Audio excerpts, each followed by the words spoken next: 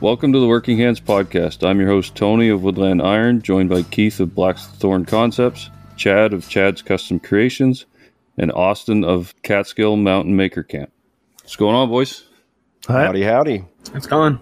So Austin is from the Maker Camp that you hear us talk about all the time, Catskill Mountain Maker Camp. Catskill Mountain Maker Camp. Yep. My family, we own the Blackthorn Resort in East Durham, and we do the event there. This is our fourth year doing it now, going into 2022. You're also bringing on some new activities this year, which you did some last year. Yep. So I'm keeping all the old activities. I'm still doing. I've got 2 hammer-ins. One in February, one in I believe June. In May. I have. We're doing another timber in, which was where we prepped all the beams and mortise and tenons for the timber frame structure we built at Maker Camp. This year we're going to be building a bridge, so that'll be pretty cool. And we're doing something new this year, calling it the Group Forge project. Same nature as the timber frame, but instead of like a timber frames project, we're going to build a fully forged 6-foot diameter fire pit to keep at the Blackthorn and use during all the Maker events. That's going to be awesome. Yeah, Nice. that's Chris Cash from Mount Phillips Metalworks is going to be heading that up. So it's going to be a lot of sculptural components on it, all riveted together to make one awesome piece. And that's in March, correct? Yep. March 11th through the 13th? And then I have one more event that I'm still ironing out some details that I haven't talked to anybody about yet. But I'll be announcing that hopefully sometime this coming week. That's pretty wild. Nice. Yep, going to be a good year. I hope so. It's going to be fun. Mm-hmm. Thinking about this right now is, Austin, if it wasn't for you starting the Maker Camp back in 2019, this podcast actually wouldn't even exist, because this is where I met these two guys. Oh, really? was at the first Maker Camp, yeah. Oh, that's Yeah. awesome. Yeah. That's awesome. Yeah. These are the first 2 makers I met outside of in person, outside of any inner circle I already had before I got on Instagram. All right. That we're making. Yeah, it's crazy And to then think how... you came to some of the first hammer-ins too, right, Keith? I feel like I remember Yes. you at least one of them. Yep. Yep. Good times. I'll be back again to these ones too. Cool. I don't know if I'll make the Group Forge one. I don't know. Yeah, that's gonna be a cool one, but that's all right. We're gonna be doing a cutoff on those, so I can only have I think we're doing the cutoff at 20 people for the Group Forge, just so that everybody has enough stuff to do. Yeah. But the hammer-ins is a free for all. Whoever wants to come, we'll be hammering till the wee hours. That's what I heard. There's going to be a cutoff in the Group Forge. I'm not a blacksmith, so I definitely don't want to be a part of any of that. Everybody's a blacksmith at Maker Camp. Yeah, at Maker Camp. Yeah. Haven't you seen the lineups? Yeah, right? I got some woodworkers too. Yeah. I'm hoping to get to one of them. My schedule just got blown up today. The nationals I'm trying to get to got postponed till May, so February, March looks a little more open than it had been, so I might make it down. I'm gonna try anyways. Solid. Yeah, it's gonna be a good time. Yeah, And I'm starting to get some cooler equipment to use too. We're gonna be getting a 16-ton Cole Ironworks press to use at the events. I've got another belt grinder from our friends over at Broadbeck Ironworks. So we'll have 2 top of the line belt grinders to use at the events. I'm working on a couple other things too, but starting to build up the arsenal of cool things we can make. That's fun. It's amazing how fast this is growing. What's that, Chad? It's really cool to hear that they're getting equipment like that. I guess I don't need to pack my Harbor Freight 1x30. No. No. Probably okay. I think we're all better off, Chad, if you leave that at home. Yeah. And those things come in handy for some things, though. A little lower power you never know when might come in handy. Yeah, there we go. We got some love for the Harbor Freight special. He's just being nice, Chad. Oh no, my family swears by Harbor Freight because we obviously we have a bunch of people that work for us that don't care about the tools that we have, so it doesn't make sense to buy top of the line. So we just buy some Harbor Freight stuff and use it and abuse it, and then buy new, and it works great. That stuff lasts.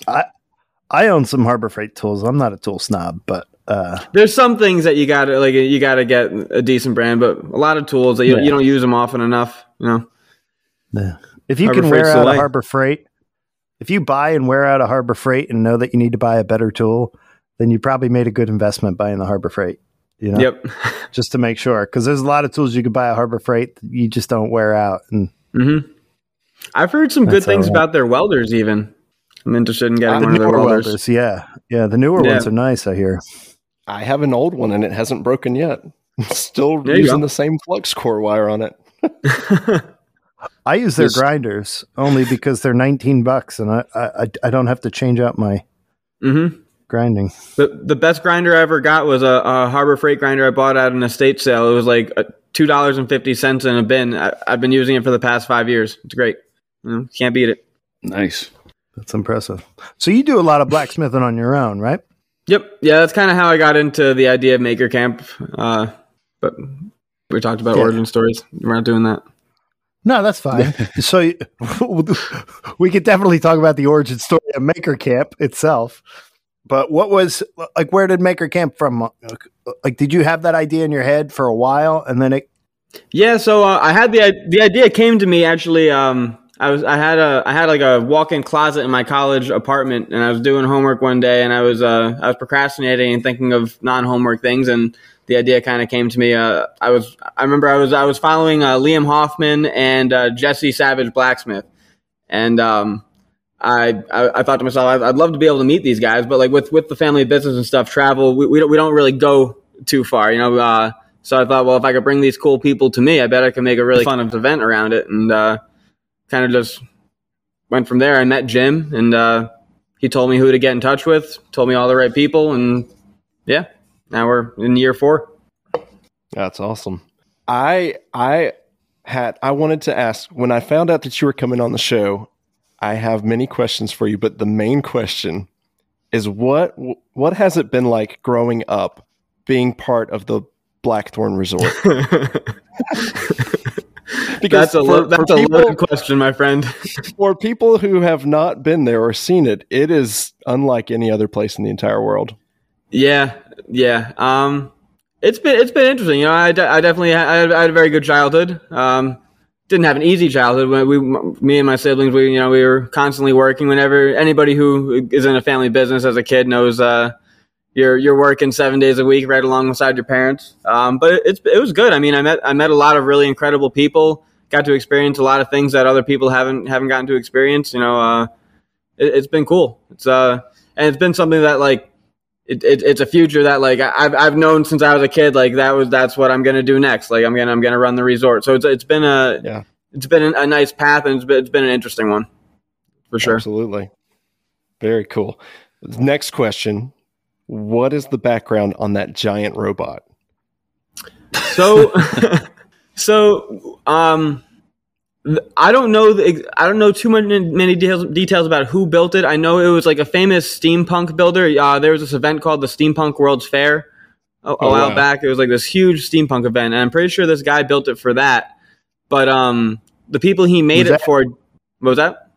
Was that at your resort? No, this was in Piscataway, New Jersey, I think it was. And it was a huge event, like way bigger than Maker Camp is. But this guy made this robot for these people, but the people didn't have the means to like put it together, take it apart, and store it and all that. So they had to get rid of it. And Blackthorn's kind of like the Bermuda Triangle for oddities like that. Like it just kind of showed up there. So we put up a building and we put it up, and now we have a giant wooden robot. I love it. That's awesome. It is cool looking. Yeah, it's one of the newer things.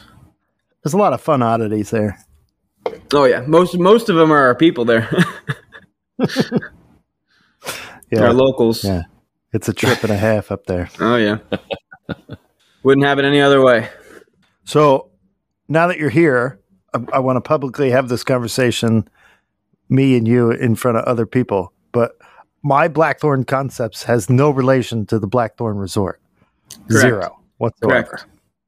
Correct. So where does the Blackthorn with an E come from for your resort? So my grandfather, my father, my uncle were bunch of Germans, and we bought a resort in an Irish town.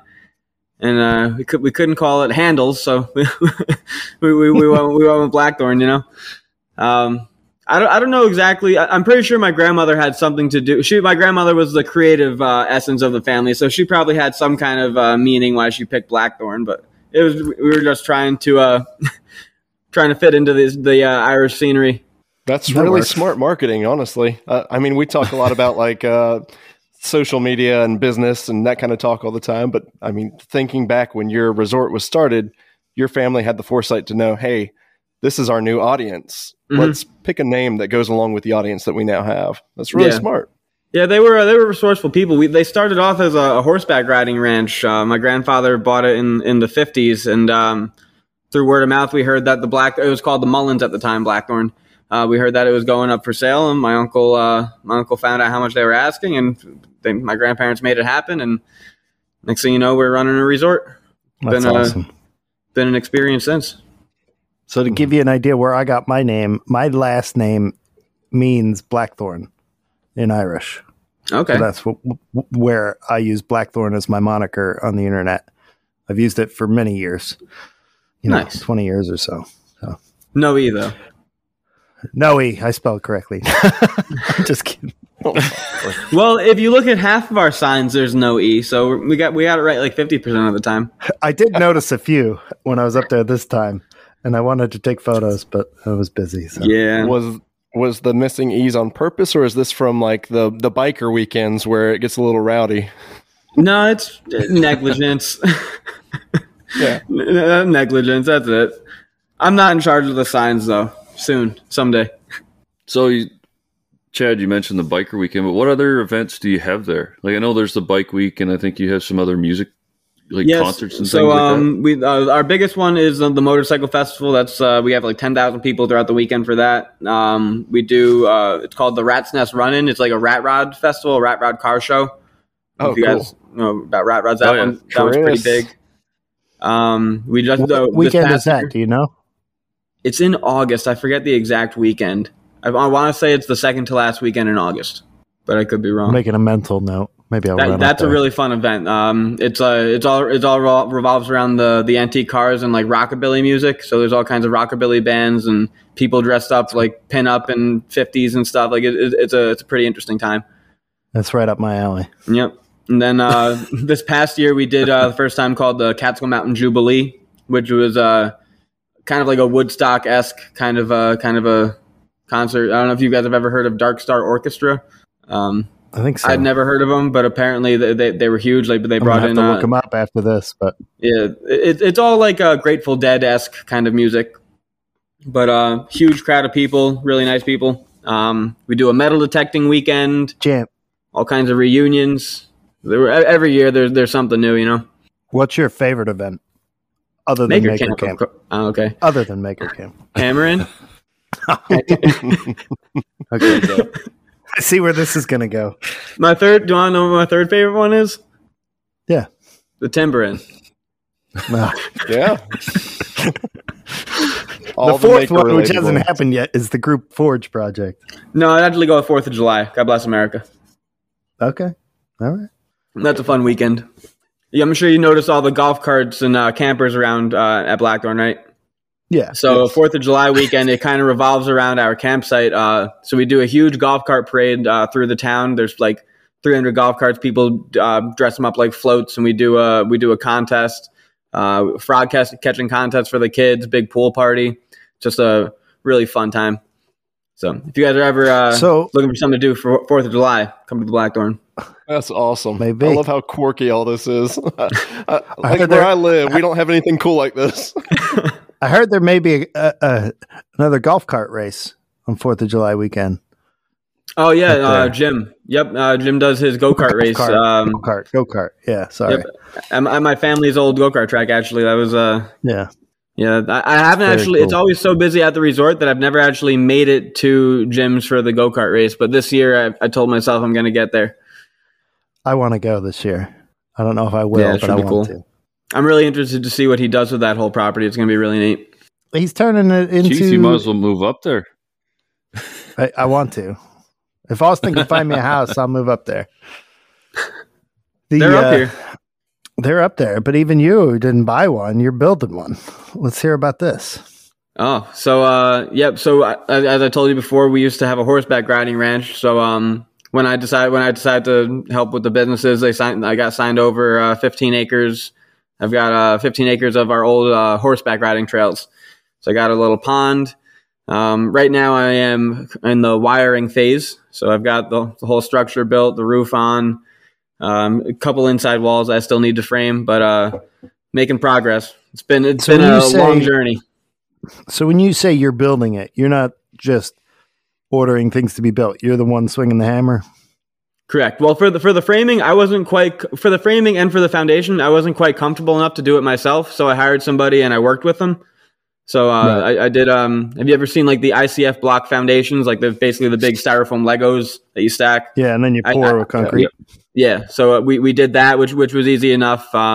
Just bracing it was an experience. And then the framing, yeah, I framed like sheds and decks and stuff, but framing my house, I wanted somebody who was actually like a professional and knew what they were doing. But I wasn't the brains, but I did a lot of the manual labor. That's awesome, though. That's it's been fun. All the wood from it, probably 75% of the wood from it came right off of Blackthorn property from when we clear campsites and stuff. I've been getting the wood milled right in town by my dad's friend for the past like 5 years, getting ready for it. So it's definitely cool seeing it like standing. It's a neat experience.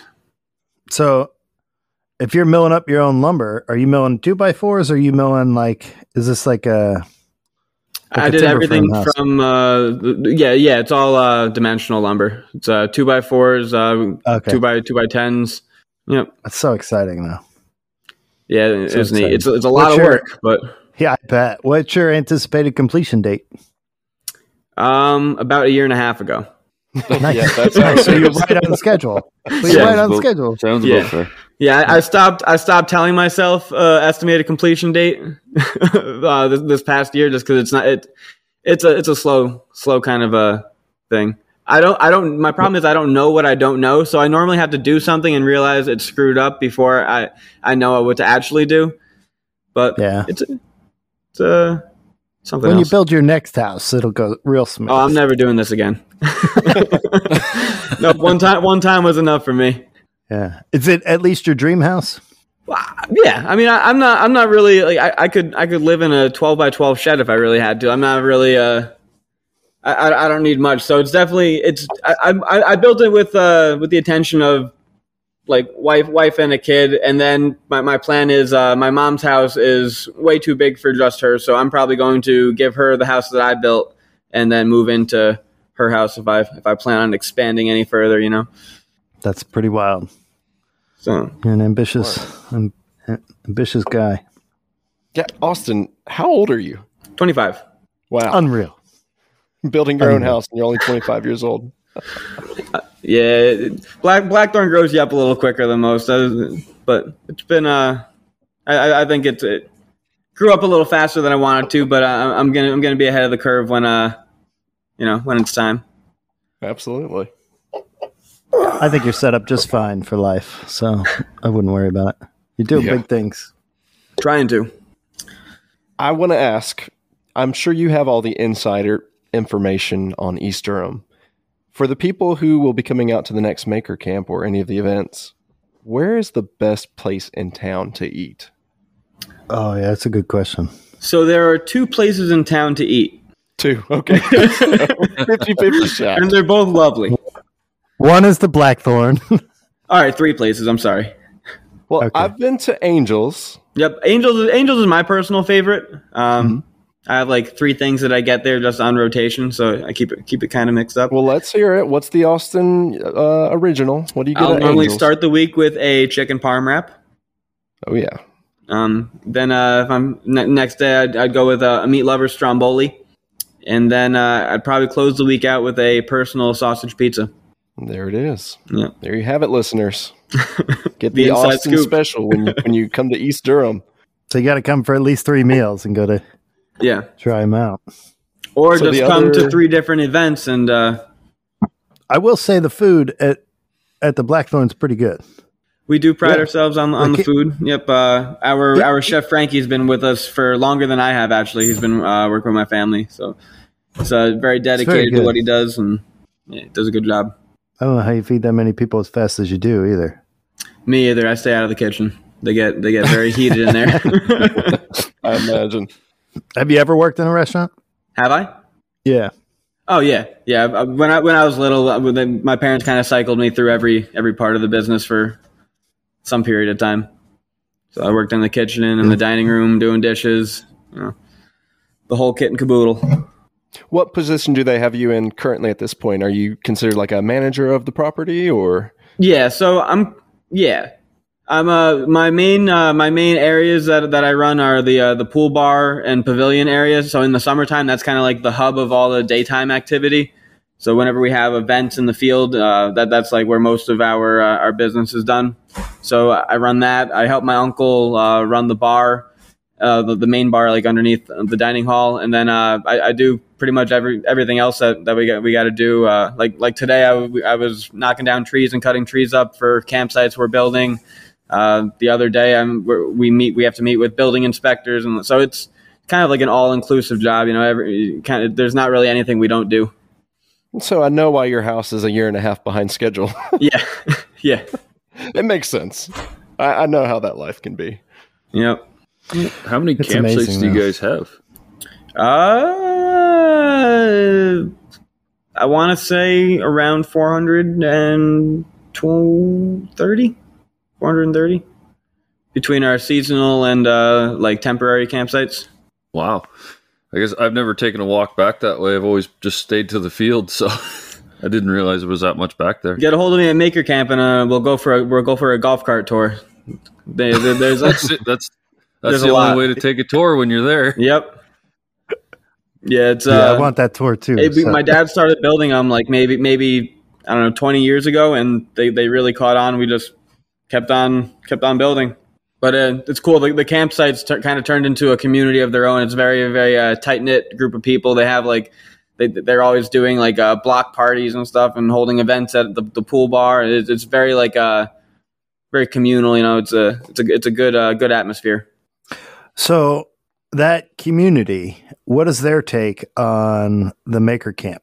They absolutely love it. They love it. A lot of them after the past Maker Camp came in and said it's their favorite event that we've had. It was very, very good reception to it. Even the Timber Inn. I don't know. Were you at the Timber Inn, Keith? No, it's the one I missed. Were any of you at the Timber Inn? No, we didn't make it either.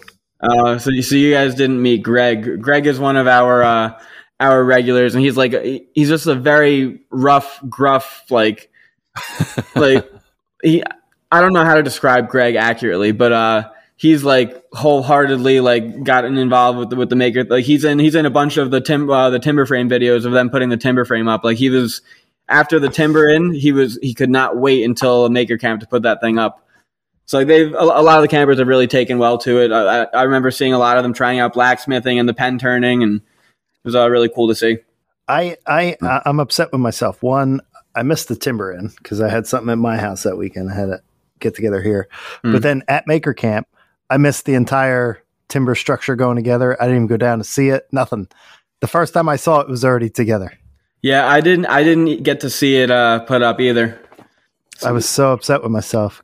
That's one of the bad things about Maker Camp doing well is that like I have so much less time to actually see all the cool things. I got to come to the resort now. I remember I was just pulling up as they finished getting up. I looked at Justin. He was like we had to do it. But it was that timber frame. Like I'm actually working on putting a roof on the timber frame now. We're gonna get like a synthetic slate, so it'll look just like real slate, but be a little easier to work with. I think it'll look really cool.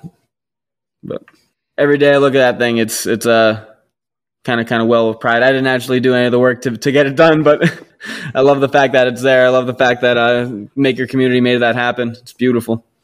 Well, you say you didn't do any work. You put a lot of hard work. Yeah, you put a lot of hard work into getting all those people together. Yeah. And as that timber frame ages, it's going to look that much better. I think that'll Yeah, I can't wait to see what it looks like in 10, 15 years. Yeah, definitely. It's probably going to look just like it does right now. Well, I think it'll weather a little bit. Are you going to enclose it, or is it just going to be like a pavilion? No, we're gonna leave it just like a kind of shade pavilion. Leave it open sided. But the bridge we're planning on doing, I think, is going to be really cool. I don't know if you guys are familiar with the water wheel that's like right across the pond from the timber frame. It's right in behind there, isn't it? Yeah, isn't that right where your camp was, Chad? I was by a river, so I was right on the where the road. I think you're on the other side of all that. Oh, okay. So I was super close to it, but I don't think I specifically saw it. Well, there's a bridge there. We're going to be redoing all timber framed. We still have to talk details over with Justin. We haven't really talked about it too much, but that's really exciting. That bridge has been there for as long as I can remember, but in recent years, it's kind of starting to decay, and I'm definitely looking forward to having the maker community help out and make something like that timber frame. Like it's beautiful. This bridge is going to be nuts. I get excited about this stuff.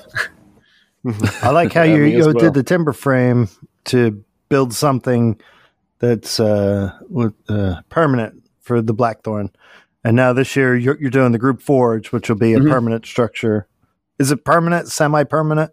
It'll move. We're gonna make it so it's portable. We're gonna make it portable. Yeah. But it'll be a fixture of the Blackthorn. This new fire pit that you're building. You know, now you got a bridge going. So every year there's going to be, pretty soon the whole place is going to be revamped by the makers that go there. That's our plan. You know, when Jim and I first started talking about this, we really wanted, we both saw a lot of potential in the town of East Durham. Like East Durham used to be a huge tourist attraction. Like when my dad owned the go-kart track, he would be open till 2-3 in the morning. Just people nonstop walking through the town. It was a totally different world.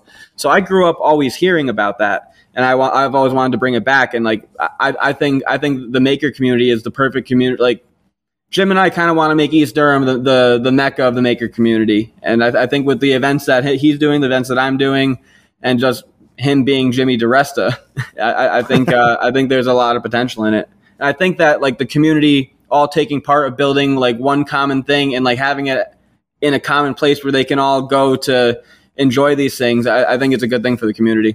Absolutely.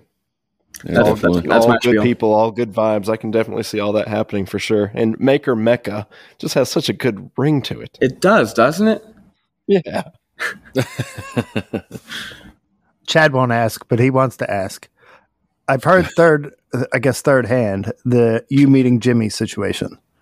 When did you actually find out he lived in your town? The day I met him. Oh, actually, no. It was a couple days before that. So you guys know the story of how I met Jim. He walked into the go-kart track, and it's like we know, but maybe tell it for the. Okay, so maybe tell it for the listeners.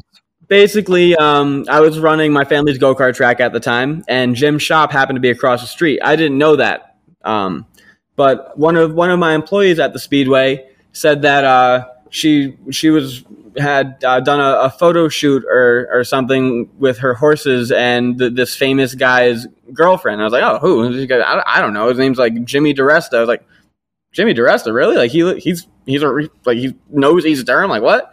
So a couple days after that, I hadn't really put much thought into it, but there was a car accident right across from right on the road, right in front of the Speedway and right in front of Jim's shop. So telephone pole out, all of our power goes out. Now this is a go-kart track and ice cream place. So no electric means no freezers. No freezers, all the ice cream's melting. So I'm running back and forth between the resort and the Speedway, just carting ice cream back to put in our freezers there. So I finally finish up. I'm tired. I'm just sitting at the counter. I'm drinking a soda, and Jimmy DiResta comes walking across the street, walks into the snack bar, grabs a soda, and goes to pay for it. I'm just like, oh, like you're Jimmy DiResta. He's like, yeah, what's up, man? And he said, yeah, I'll stop by the shop whenever you see the black truck over there. I'm there. And I stopped by once and realized that he didn't actually, like, he actually meant that I could stop by whenever I wanted. And I was stopping by all the time, and I told him my idea. And yeah, that's how I met Jim. That's awesome. So if that car accident never happened, there would be no Maker Camp possibly.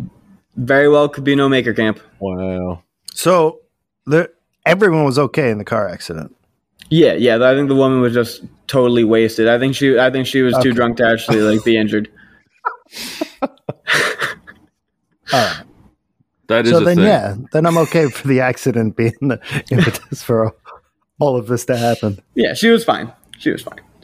Very cool. And the That's a cool ice cream story. made it. But you The ice had cream- known most who of the ice Jimmy cream was. made it. Oh yeah.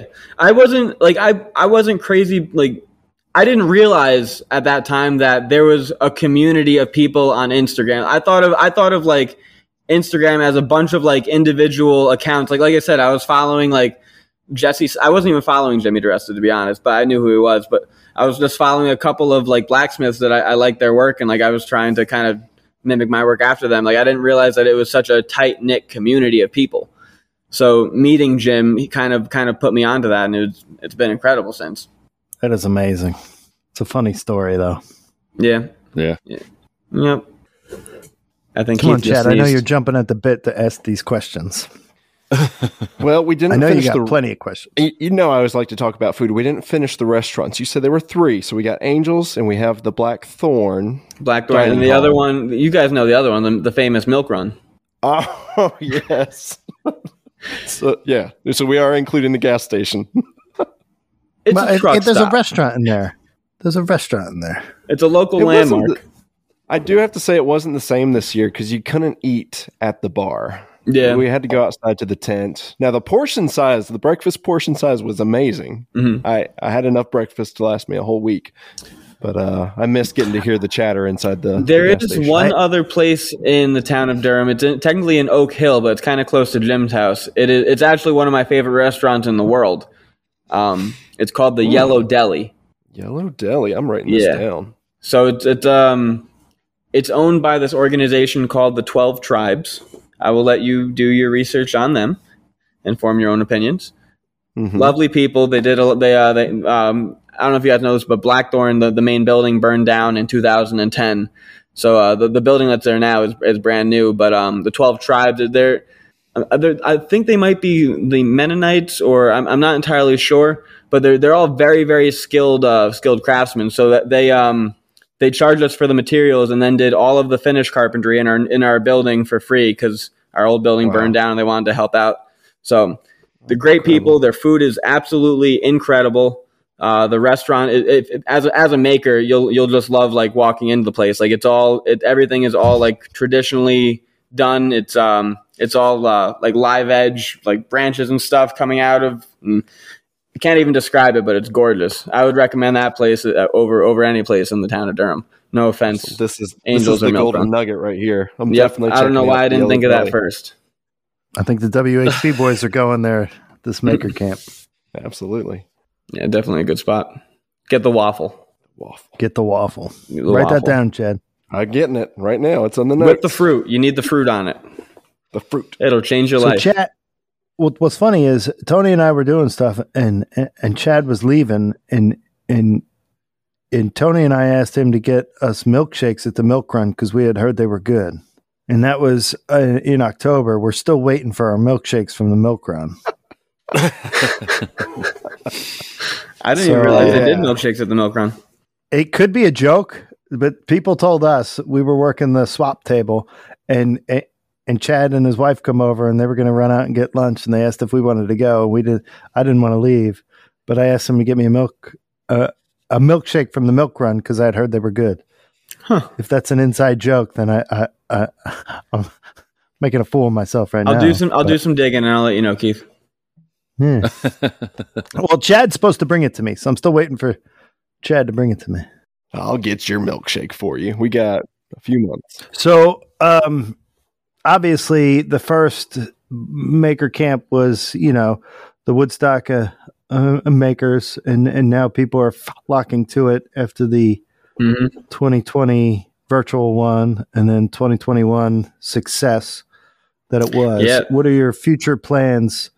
Like, what are you changing anything? Are you just going to leave it and let the people have the vibe change? So I haven't really done much as far as like the schedule of the show goes right now. I'm kind of just refining like the business aspects of it to help me run it a little more efficiently, a little more smoothly.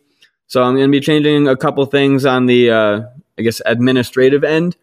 I have been talking to a bunch of very talented woodworkers. I'm not going to disclose any information quite yet, but I'm going to have a more heavily focused on woodworking this year. We're still going to have all of the blacksmithing and knife making stuff that we had last year.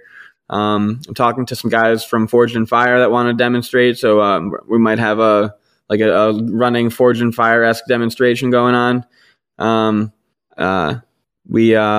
Let me think, what else we got going on? Obviously, the timber frame with Justin, going to be very cool. Still have to talk to Michael Alm and Wesley Treat and all of them about the next Maker Burn. But after last year, I definitely think that's something we want to do again. I'm going to be honest with you about the Maker Burn. You know, bonfire or whatever. I see the structure going up, and the whole time I'm like, the minute they lit it was phenomenal. Everyone got in the circle. They could not have pulled that off any better. It burned perfectly. It was so much fun. I'm like, it's just a fire. How is that cool? But it was. They could have done that 10 more times, and it would not have gone that well. It was perfect. No, it went perfect. So props to Mike Alm, and who was the other guy who did it? Michael Alm, Wesley Treat, and Johnny Turnbucas. That's the one I don't know. Yeah, I might be messing up that name. I'm sorry if I am. No, I think it was right on. Oh, right on. But yeah. So, if there's that, going to be expanding a little bit. I think I'm going to go get more of a vendor expo. Have more places for people to buy things and whatnot. Hopefully, get more craftsmen who are selling stuff.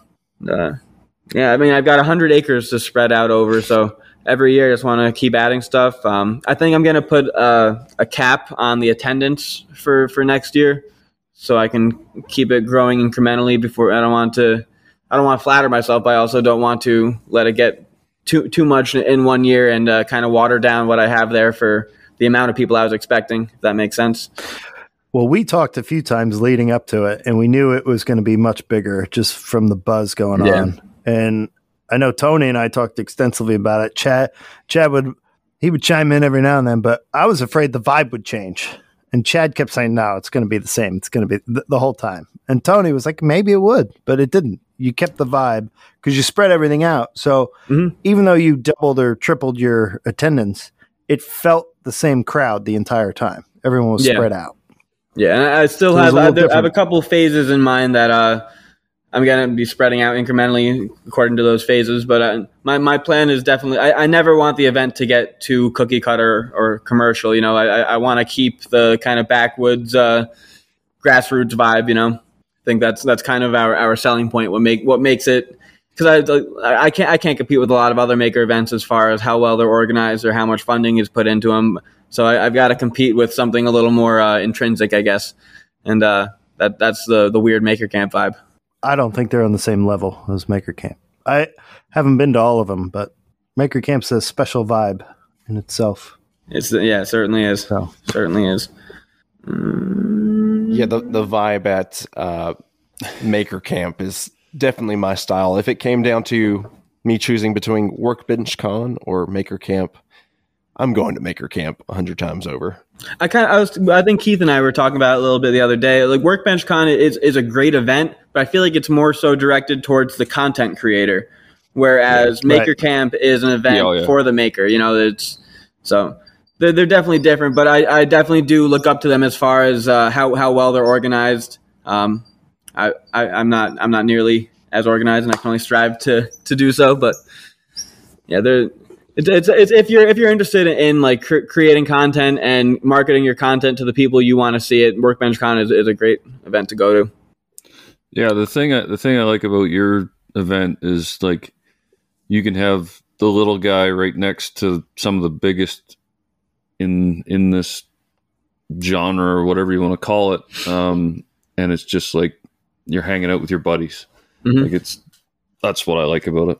Yeah, I'm Definitely want to keep that vibe going. Like I remember, like most people haven't heard of Silas, the knife maker I had there, Silas Blacklow, Tiny Town Forge. That is one of the most talented individuals I've ever met. He's like infinitely talented than some people I've met that have 30, 40, 50,000 followers. So like I also kind of see Maker Camp as an opportunity to kind of showcase some of the lesser known talents. Like obviously I need to keep some big names involved to help draw people and generate value. But I've enjoyed watching Silas has been coming since I think the first Hammer In, and every time he comes, you see him just get a little more comfortable and a little more sociable and really like showcasing his skills in front of everybody. It's been a really cool thing to see. Hoping to keep doing that with future makers too. One thing you hear all the time is makers are introverts, you know? Yep. Some of them are introverted extroverts or extroverted introverts or however the phrase goes, but generally they're all introverts, right? Mm-hmm. And then at Maker Camp, it always feels like the first day you could tell everyone's still a little introverted, you know? Mm-hmm. It's like, hey, how are you? Oh, that's who you are. You know, everyone's all pleasantry, you know? And it's kind of stale. And then the second day it loosens up a little bit. And the third day it's just like everyone's been friends for years. Yeah. It's like that type, and it's every year. But like this past year, we knew like the three of us went, we had our core group of people and the other people we met through Maker Camp the prior time. So like it's like, it's different. It's a different vibe. Yeah. So a lot of people who are afraid to come should come anyway, because there's nothing scary about meeting other makers.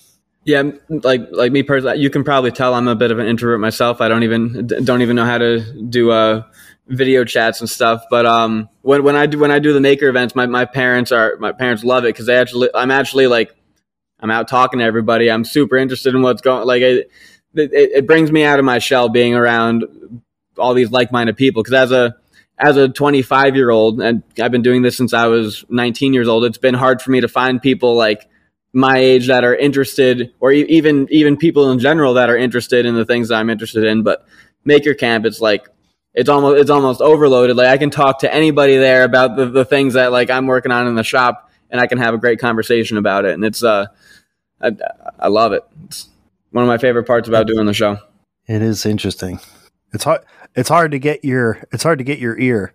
I know I had a couple questions running the swap, and you were always bouncing around place to place. I don't even know how you concentrate all weekend. Yeah, I don't. That's the problem. Yeah, but I'm working on that too. Lindsay there, who was I had Lindsay. I was supposed to have Lindsay and my old roommate from college. I think you actually met Angelo during the Hammer In. He was taking the pictures. Hammer In, yeah. And he was supposed to come out and help me, but he ended up not feeling good. And with the way COVID is and stuff, he didn't want to risk coming out. So I was supposed to have another assistant. So hopefully next year I'll have that licked and I'll actually be able to be more accessible. But having Lindsay there was a huge help. That girl was all over the place. Yeah, you needed something. She was right on top of it. Amazing. I remember at one point I called her and she was like, I can't right now. I'm on my way to Albany Steel to pick up steel. I'm like, what? Like, you just without even saying anything. It was, it was a little, felt a little spoiled. Normally it's me running around for all those errands on those weekends, but it was nice. Yeah.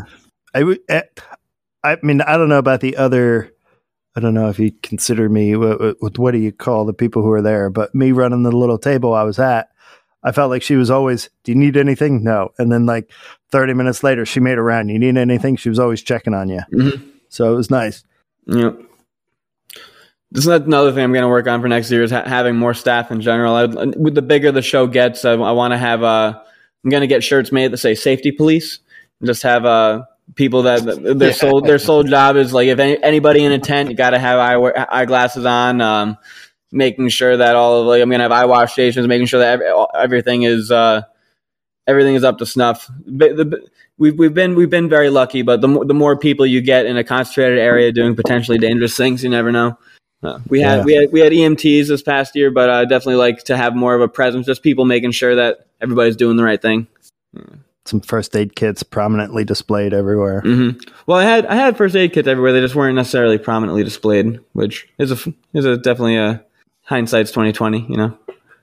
Don't worry about the blacksmith tent. Bob Menard had us covered. Yeah, he was at everybody. If you got it, if you're in by the forges, he was on you about I think everyone's pretty much on everyone. Yeah, that's what I got him there for. It's one of those places. Yeah. No rules is all rules. Man. Yeah. My dad's famous saying is, "We don't have any rules, but if you break one, we'll let you know." Yeah. Yeah. It's worked out well for us so far.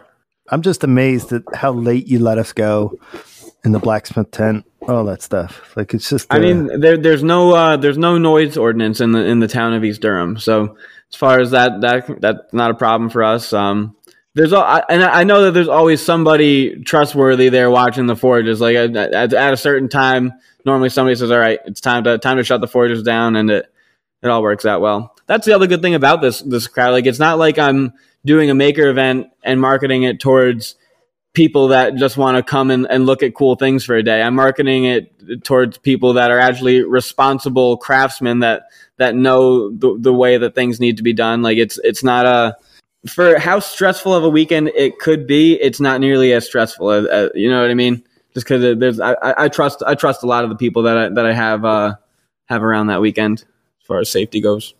What are some things that you guys would like to see at Maker Camps in the future? I'm asking the questions now. Here we go. Tables are turned. Well, tables are turned. I've talked with Keith a little bit about I was not this. prepared for this. I got It's not you. in my notes. I'll start you off. I've talked with Keith about it. One of my favorite things was the Maker Swap event. Just getting to see what people made and bring, and kind of seeing what their background was, because a lot of people didn't have their tools at the event there.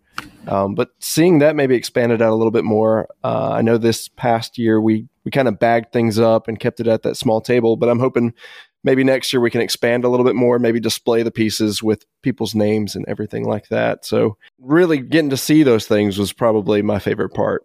Yeah, the Maker Swap was awesome. Keith and I were talking about it. We were saying how we thought it would be like 10, 20 people doing it, but how many entries did you end up getting by the end of it, Keith? I think 102. Yeah, that's incredible. I think that's what probably the best way that anybody's ever thought of connecting makers. You know, like to get two people that make totally different things in totally different areas of makery, and next thing you know, like they're probably going to be friends for life because they swapped objects at this event. You know, it was a very cool idea. I mean, Stu and I got a lot of good feedback at the table. Mm-hmm. A lot of people loved it. That was only the first year. Imagine next year how many entries you're going to get. It's going to be unreal. All the people that were jealous of that they didn't make something and get something cool for it. I think everybody's going to do it. Yeah.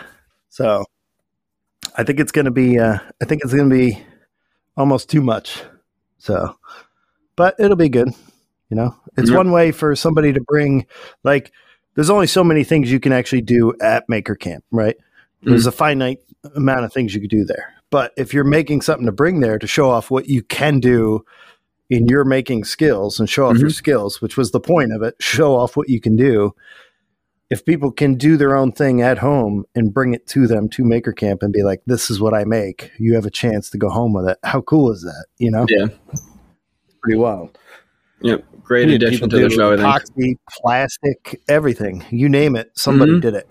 You know, electronics. It was one of my favorites was Matt Stagmer's screwdriver, the Damascus screwdriver. We talked about that. That was pretty sure. Beautiful. Yeah. That was so cool.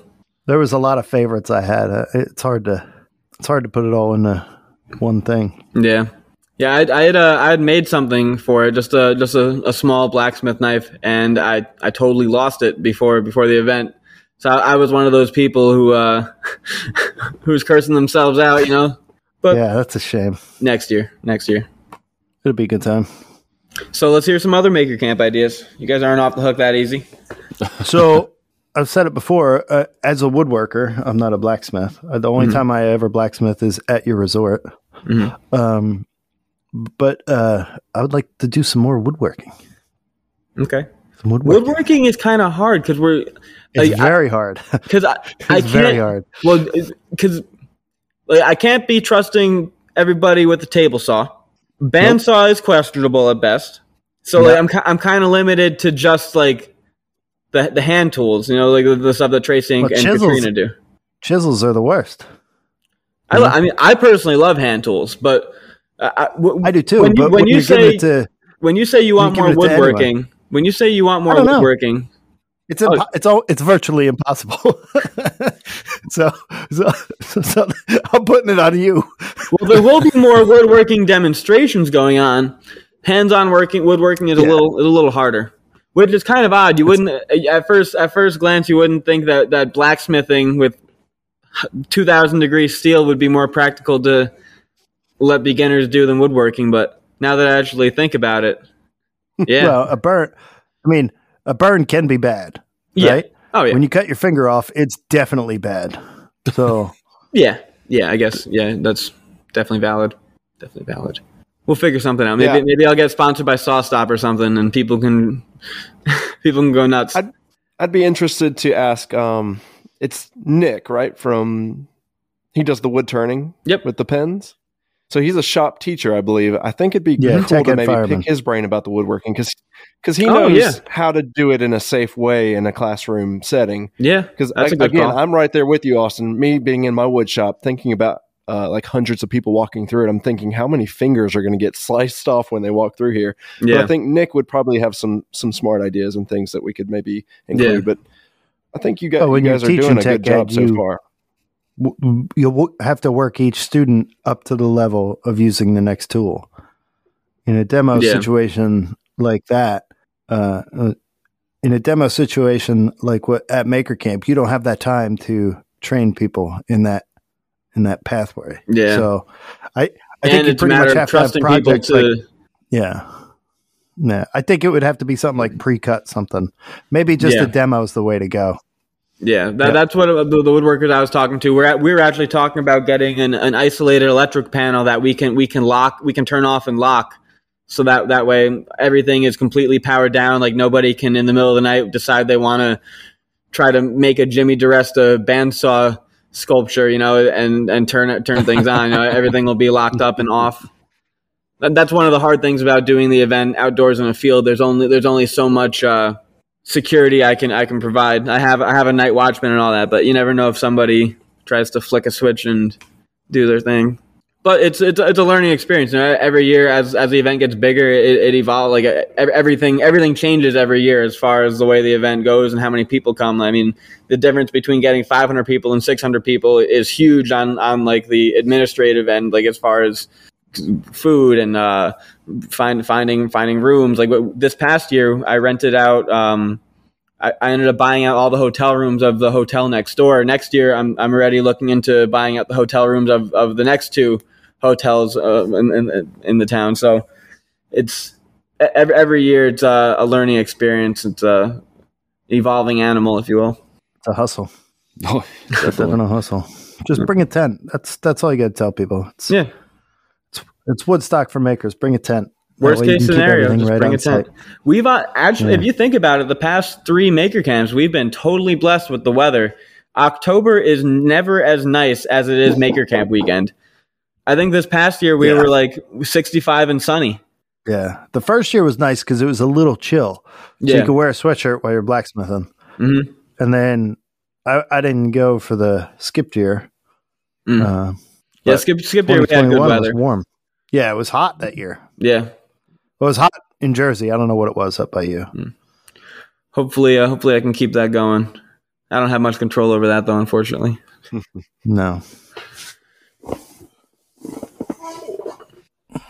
Have you considered inviting food trucks maybe one of the days of the weekend, or is that something that can be done? I'm thinking about doing that next year. So right now, I'm kind of low man on the totem pole as far as those decisions go. Like we serve food, so obviously my parents want to be the people that sell food. I understand. Me personally, I think because a lot of people just aren't going to eat like burgers, hot dogs, and bar food. People like especially makers, like people have pretty I don't know if they have pickier diets than bar food. Like they don't want to eat anything greasy, and which is totally understandable. And I would like to just to enhance the quality of the event, get a couple of healthy option food trucks, things that don't really compete with the food that we sell. So that's a battle I'm currently fighting with the family. Still got to not running the place yet. Still got to take some orders here and there. I understand. Or maybe just a coffee cart or something like that. I was Coffee was hard to find. I was supposed to have a coffee cart this past year, but the week before the guy messaged me and was like, "Yeah, we aren't going to be able to make it. Something came up." So like, okay, yeah. So I tried, but next year I'm definitely.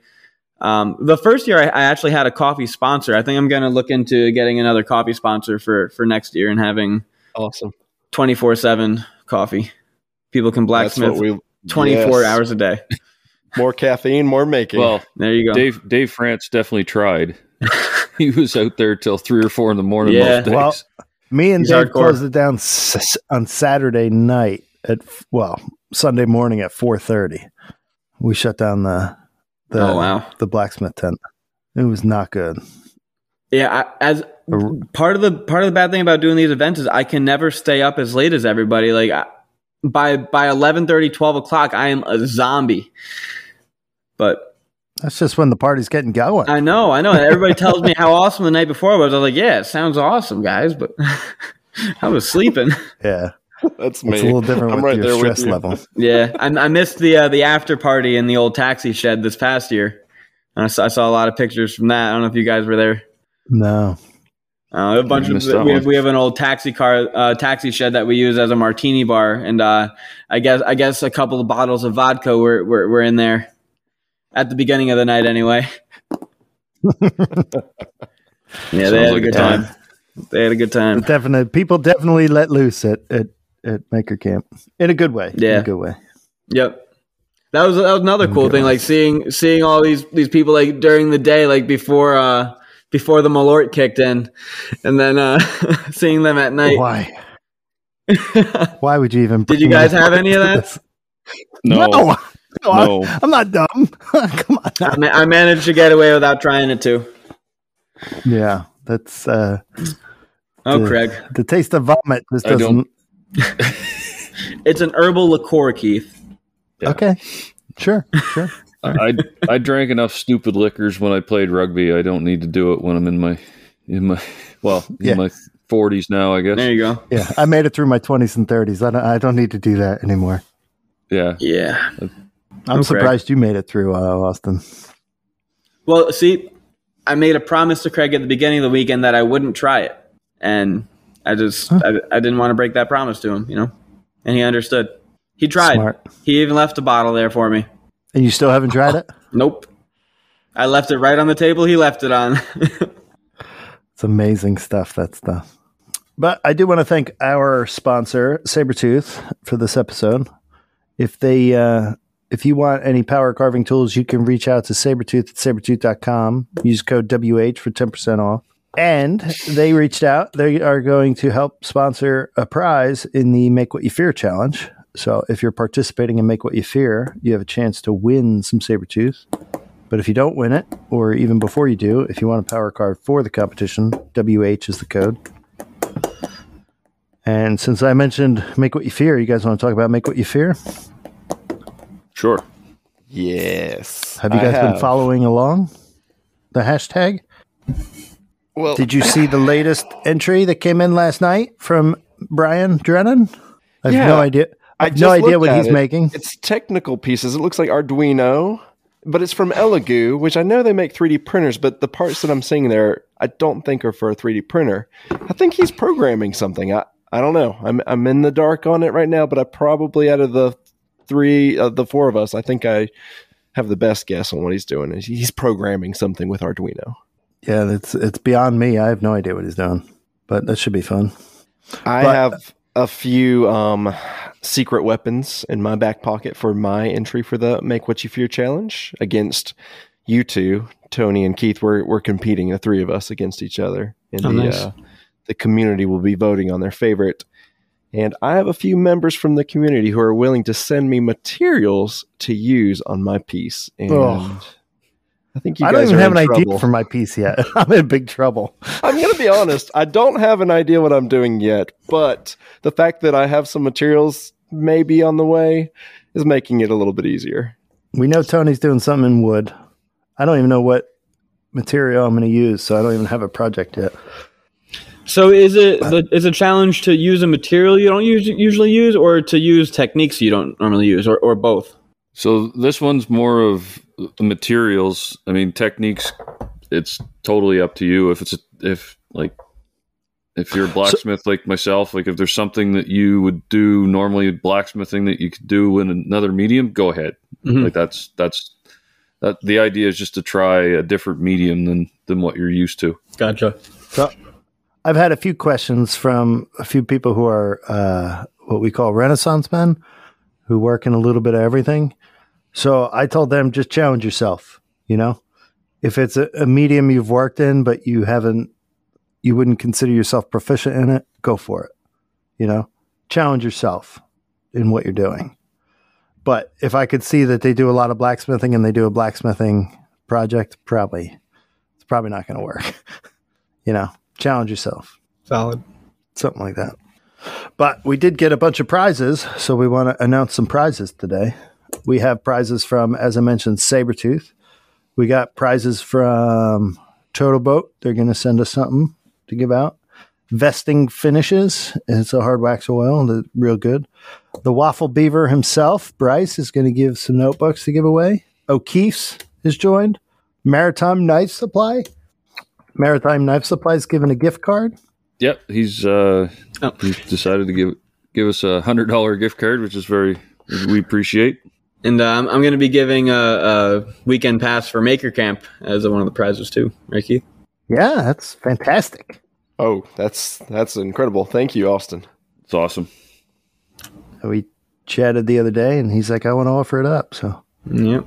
The stakes for the challenge just got a little bit higher. The stakes did get a little higher. Yeah, there we go. Yes, sir.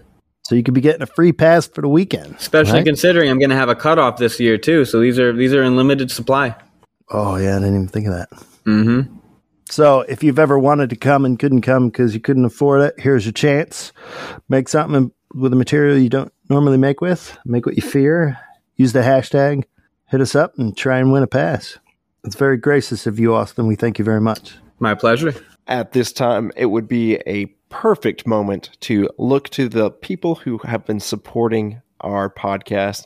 And again, the continued support throughout all this time. We thank you all so very, very much. Tony, why don't you read out that list? And remember, it's not Danielle, it's Danelle. Yeah.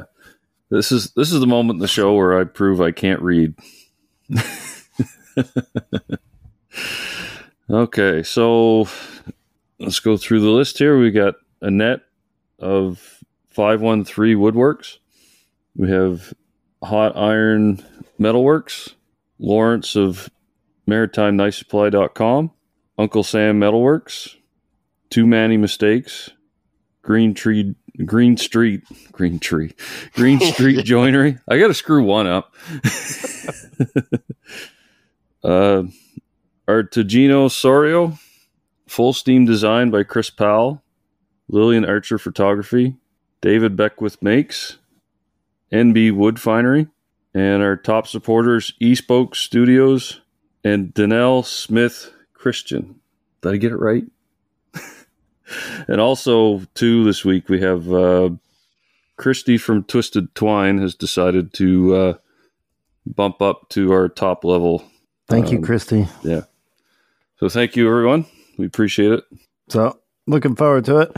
At this time, we're going to head on over to the after show. So if you want to find Austin, you can find him at the Catskill Mountain Makers Camp on Instagram. I think that's the only social media you have for it, right? Yep. Yeah, and if you don't know what it is, definitely look it up. You've heard us talk about it enough. You should know by now. If you want to find Chad, he's across all your socials at Chad's Custom Creations. Tony's at Woodland Iron. I'm at Blackthorn Concepts. You can find the collective three of us at Working Hands Podcast on Gmail or Instagram. With that, let's head on over to the after show, boys. See you there. Later.